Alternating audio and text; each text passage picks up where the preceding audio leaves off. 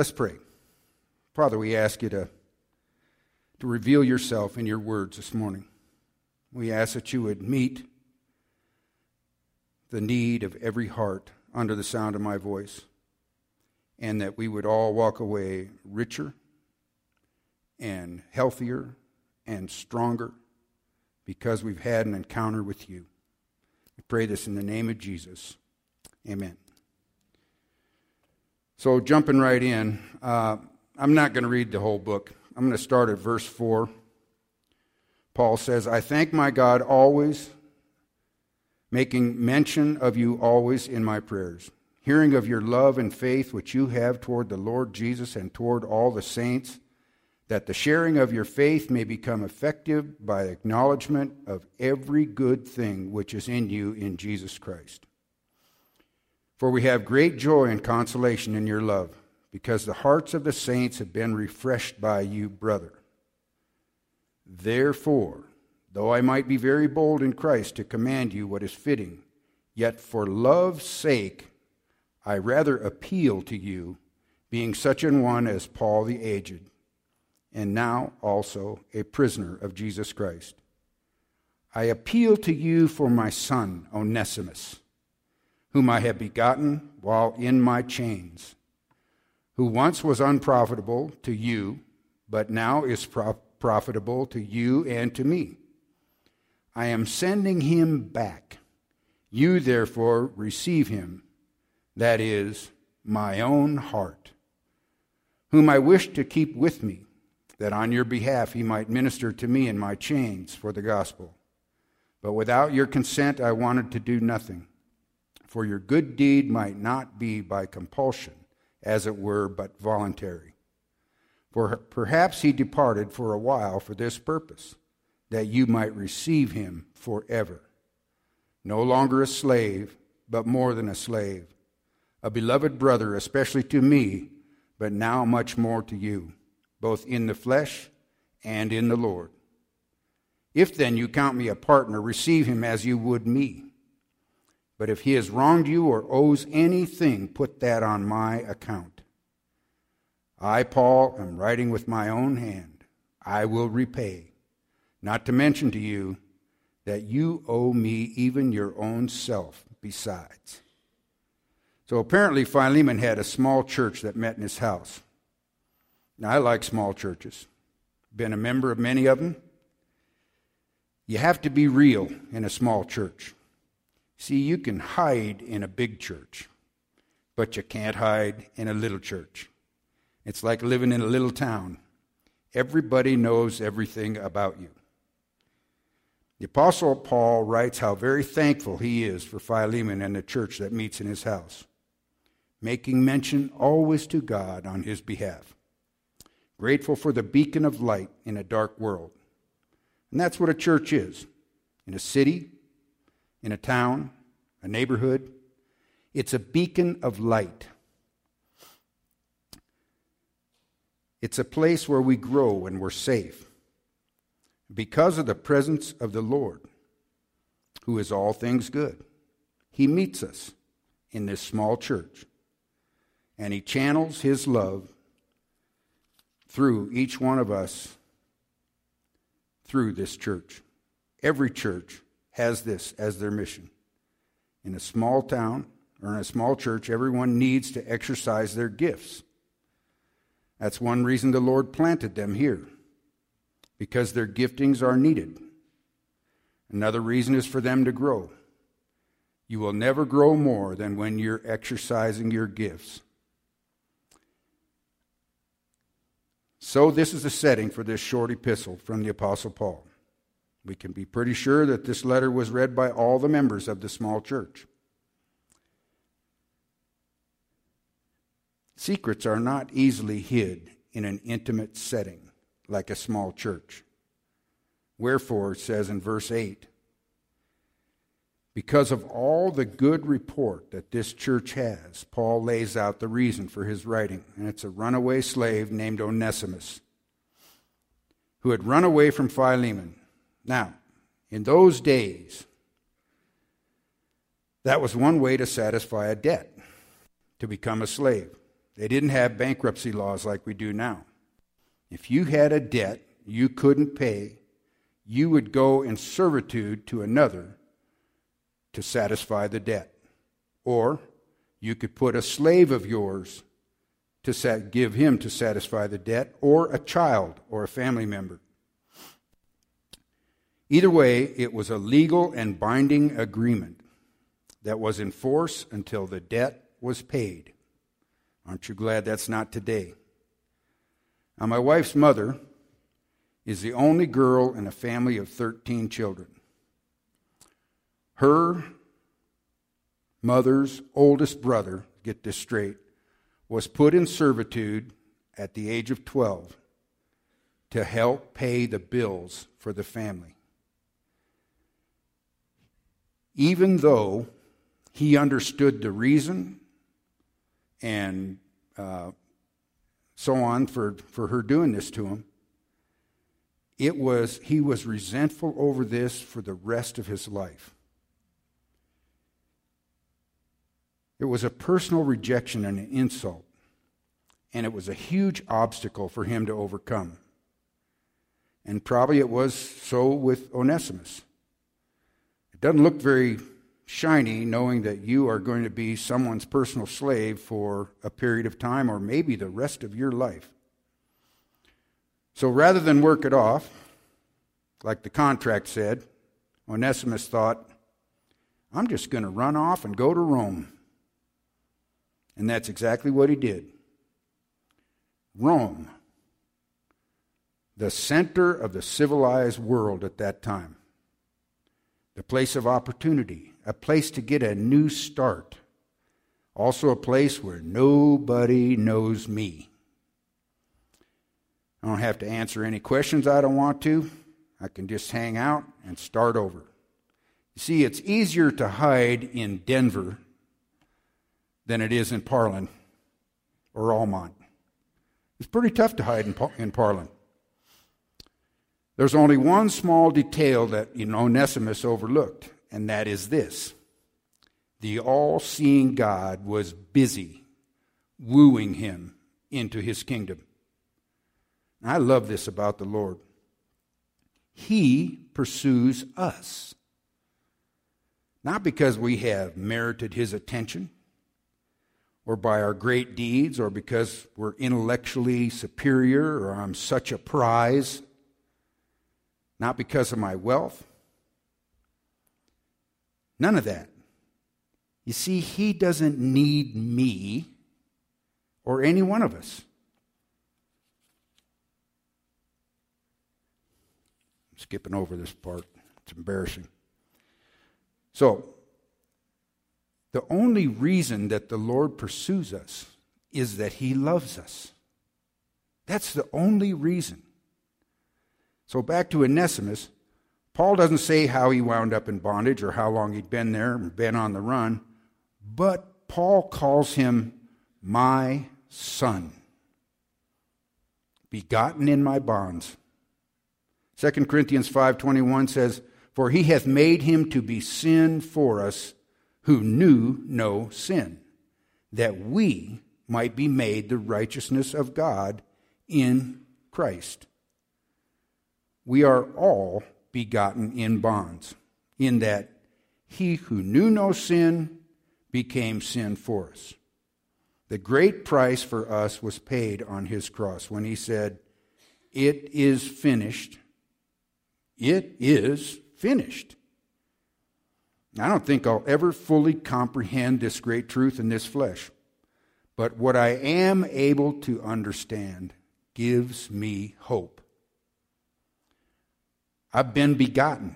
That's a King James word, and it means bought, accepted, cherished, valued, freed, paid for.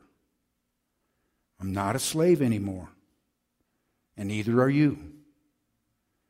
If we simply acknowledge God's gift of his Son, who submitted to bondage in order to set us free. Now, Paul says in verse 11 that we used to be unprofitable, but now we're profitable to the Lord and to those around us. Do you know what the name Onesimus means? Profitable. Isn't that cool? This happened to Onesimus because he ran right into God when he thought he was running away. We can run, we can hide, we can pursue a sin-filled life with all the vigor we can muster, but we can't outrun the love of God. Where we go, he's already there. Such was the case with Onesimus. Even in the hedonistic, idolatrous place called Rome, Onesimus had an appointment to meet the Most High God, and it changed his life forever. To the degree that he would go back to his former master, Philemon, which means affectionate. Isn't that cool? And set things right. Now, sometimes it's not enough to just get saved and go merrily on our way with our salvation, ignoring those that we have wronged or hurt in our path. Setting things right has nothing to do with my salvation, but it has everything to do with my peace. Paul said Onesimus would be a real asset to him in Rome, doing the work of the Lord. But without your blessing, Philemon, none of that is going to happen. Here's the heart of this gospel, this epistle. The fact that every one of us has been wronged and will continue to be wronged by the world, by our family, even by other Christians.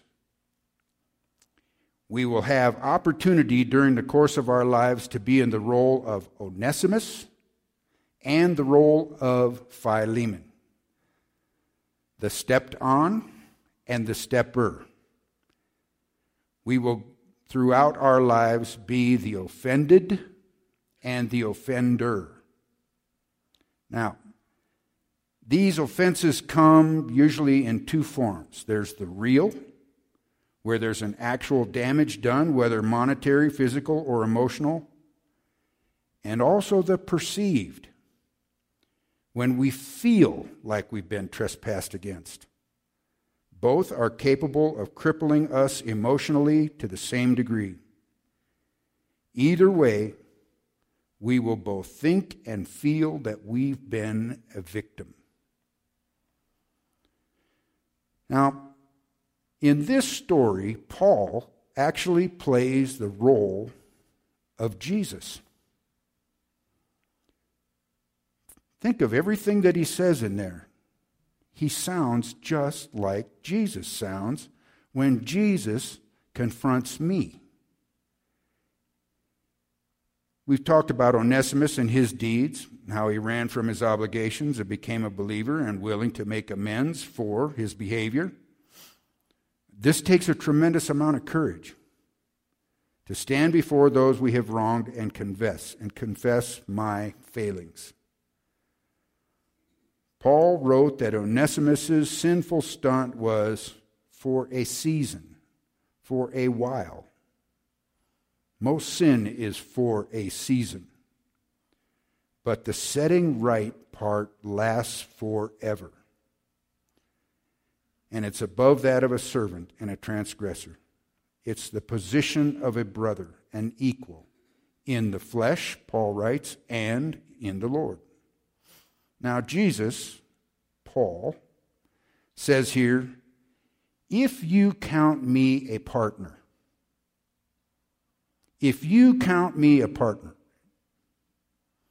receive him as you would me.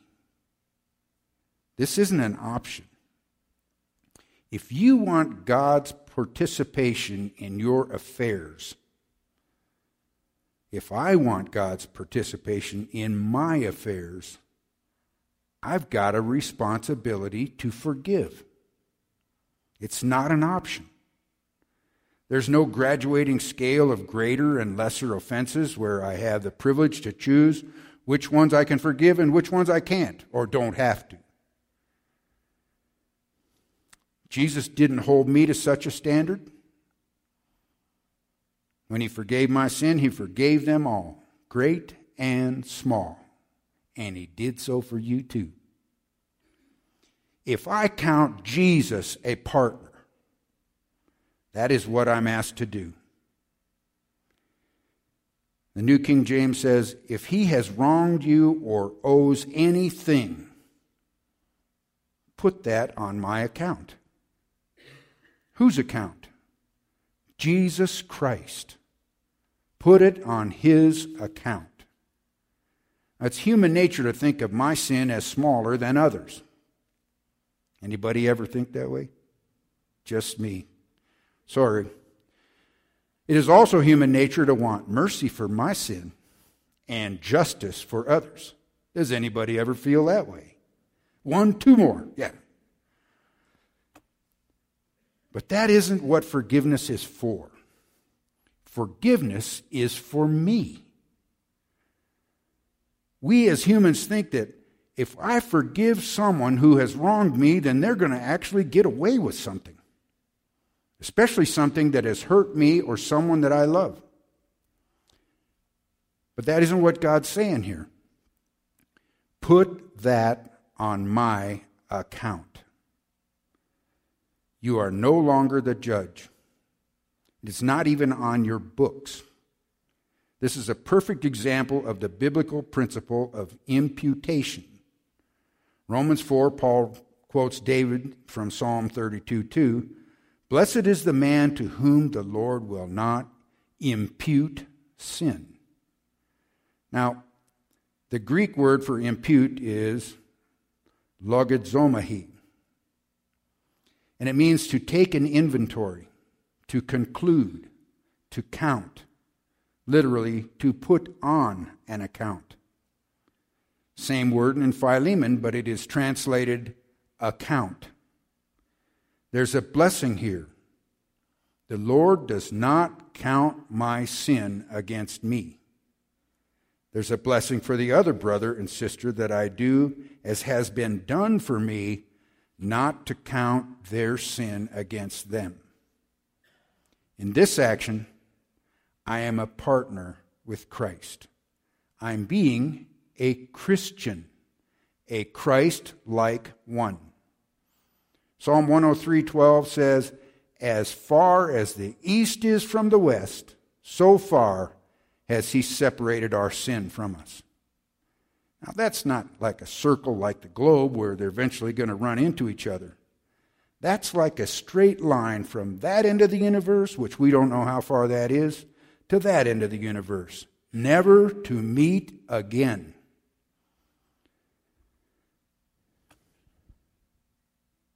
That's how far he has removed our transgression from us.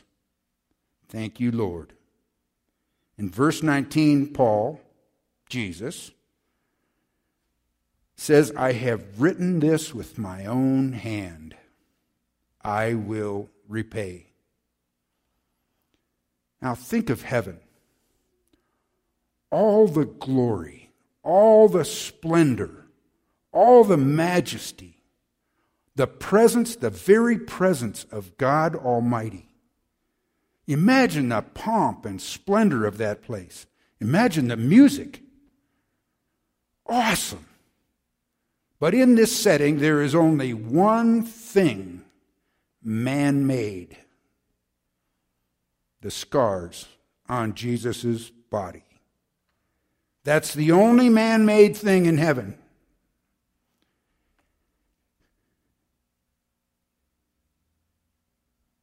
That is the hand, scarred by a spike, that writes, I will repay. Put it on my account. The account has been settled. Jesus paid it all in full. My sin, your sin, all sin. Written with his own hand. Not to mention, Paul goes on, to you that you owe me your own self besides.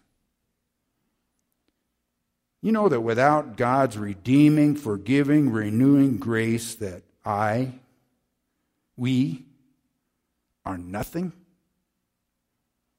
I owe a debt I could never repay. Matthew 6, and we prayed this morning, the Lord's Prayer. One of the most repeated teachings, pieces of Scripture in all the Bible. It covers all of life's cares. But what's really interesting is the next two verses after that, verse 14 and 15 of Matthew 6. Jesus reemphasizes only one of all the great points of the Lord's Prayer. He says, "If you forgive men their trespasses, your heavenly Father will also forgive you. But if you forgive not men their trespasses, neither will your Father forgive your trespasses." Must be important. More than my daily bread, more than avoiding temptation, more than resisting evil, deliverance from evil. Forgive, and you will be forgiven. As I said, forgiveness is for us. When we forgive, as we forgive, we are forgiven. Christians aren't really known for this. We should be, but we're not.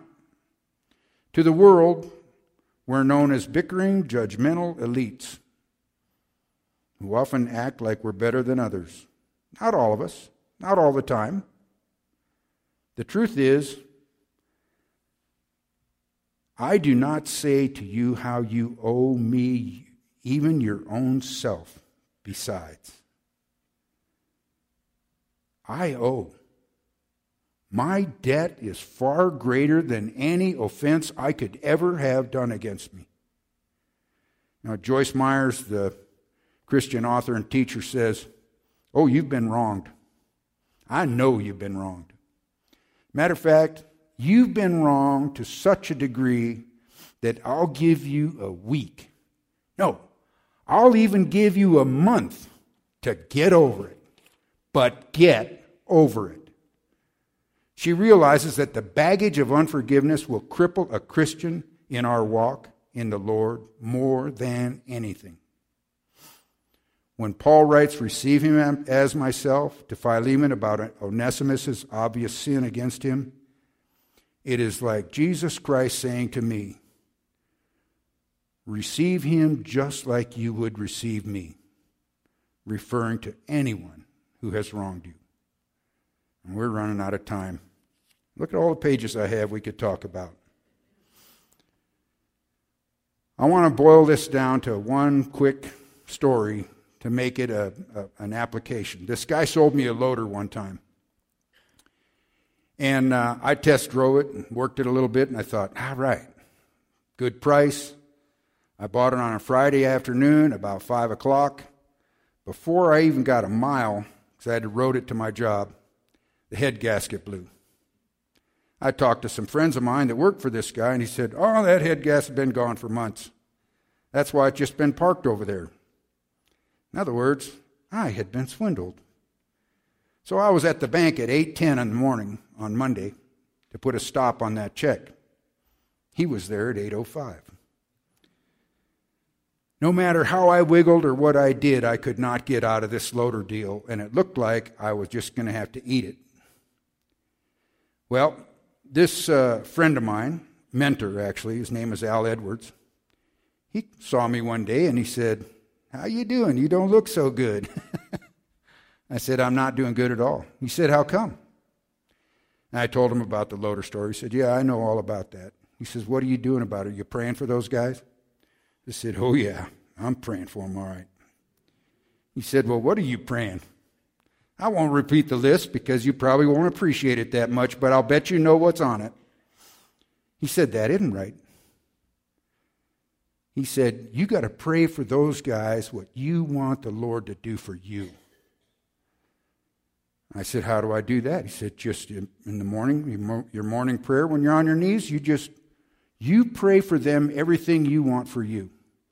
I said, "I won't mean it." He said, "I know, but try it."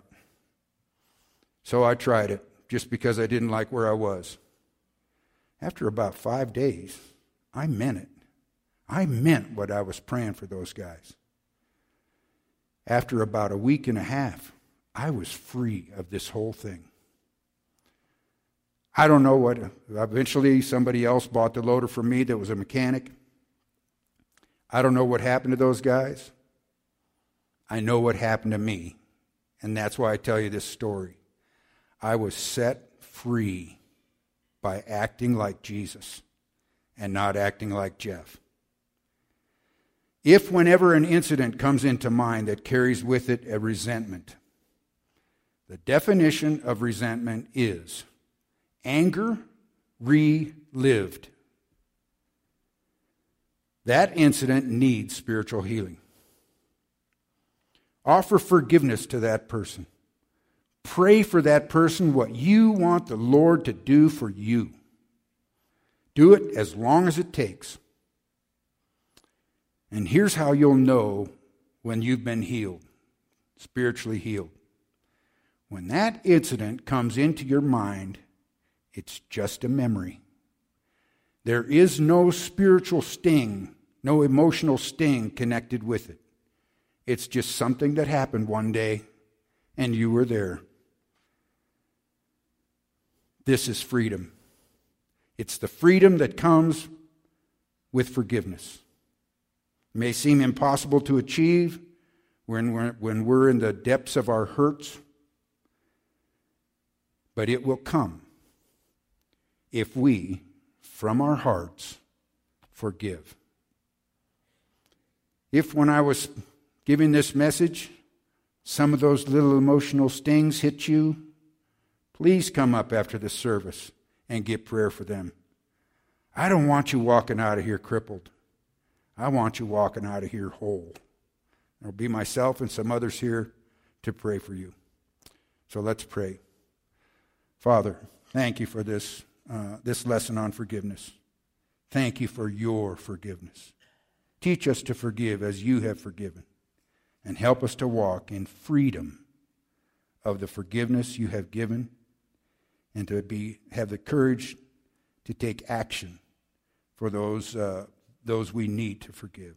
In the mighty name of Jesus, we pray these things. Amen. And our last hymn, if you would please stand, is Joyful, Joyful, We Adore Thee.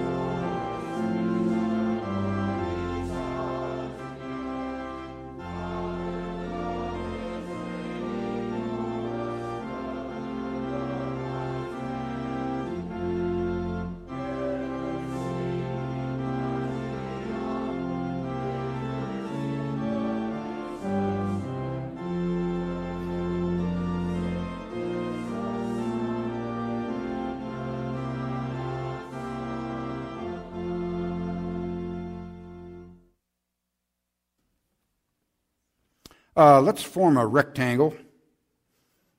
We haven't done that for a while. And I would ask that we want to hear your joys this morning. I would ask that you speak up because I don't have my hearing aids on because they don't fit on this thing. Can you hear for me?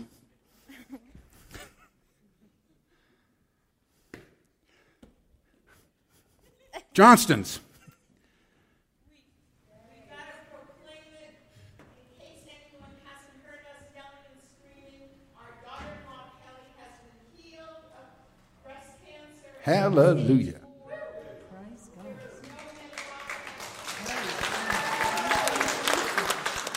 That is awesome. The age of miracles is still with us. It is today. Other joys. Kelly. So, I just want to remind everybody one more time about our celebration. And I want to clear up, just so that everybody's on the same page. Saturday in Webster Hall in the lawn, it starts at 2.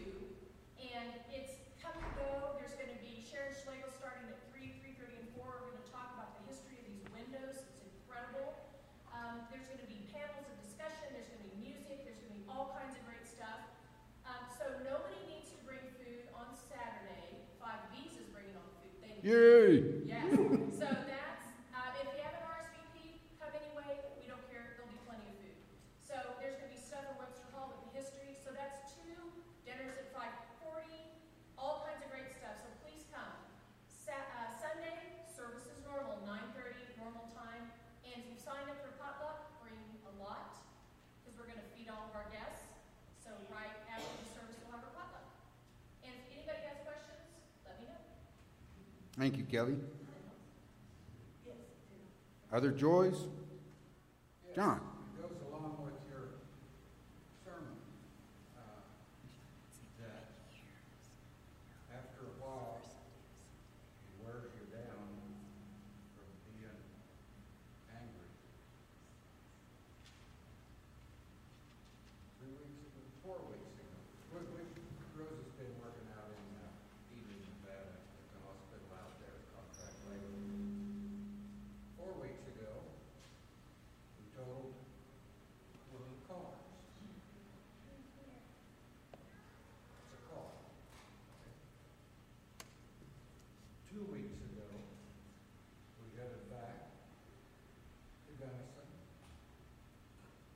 Had fuel troubles in the motorhome for 250 miles, and then, I don't know whether any of you are familiar with I-70 west of Green River, Utah. 6% grade for we blew the transmission on a motorhome. Any of you have seen Up, Walt Disney Pixar? One of the things that they want to tell you is that adventure is out there. Pray for him what you want the Lord to do for you. Any others?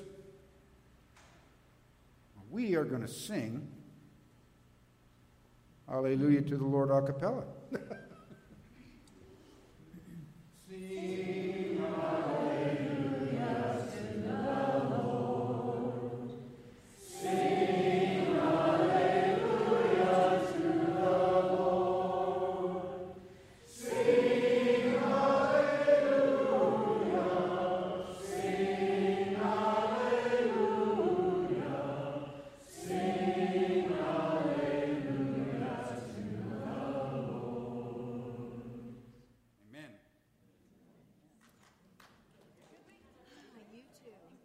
You betcha. Bless your heart. Tell me your name. My name is Lydia. Lydia. Bless your heart. Feel real bad about what's going on with Valerie, but you know what?